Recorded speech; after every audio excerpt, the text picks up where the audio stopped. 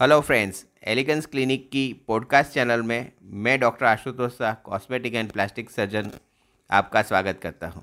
आज का जो टॉपिक है वो है बायो एफ्यूई हेयर ट्रांसप्लांट। दोस्तों, एफ्यूई हेयर ट्रांसप्लांट आजकल बहुत ही कॉमन बन चुका है, लेकिन एफ्यूई हेयर ट्रांसप्लांट के बाद में अगर आप कोई बायोलॉजिकल प्रोसेस का यूज़ करते हैं तो उसको बायो एफ्यूई हेयर ट्रांसप्लांट के बारे में या आप बोल सकते हैं। तो बायो एफ्यूई हेयर ट्रांसप्लांट जो है उसमें आपके नेचुरल प्रोडक्ट्स जैसे कि आपका पीआरपी का प्रयोग किया जाता है।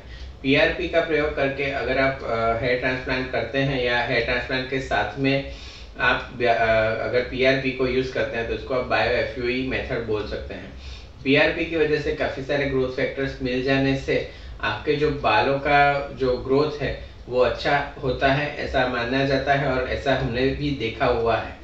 तो बायो एफ्यूई करके आप आपके बालों का ग्रोथ थोड़ा सा स्पीडी और अच्छा डेंसिटी करवा सकते हैं।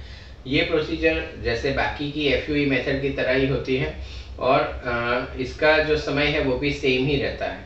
तो बायो एफ्यूई करके आप आपका रिजल्ट इम्प्रूव करना चाहते हैं तो वो हो सकता है। अगर आपको ये पॉडकास्ट अच्छा लगा तो आप इसे लाइक करें और फॉलो करें, और हमें कांटेक्ट करने के लिए 9879546805 ये नंबर पे आप कॉल कर सकते हैं।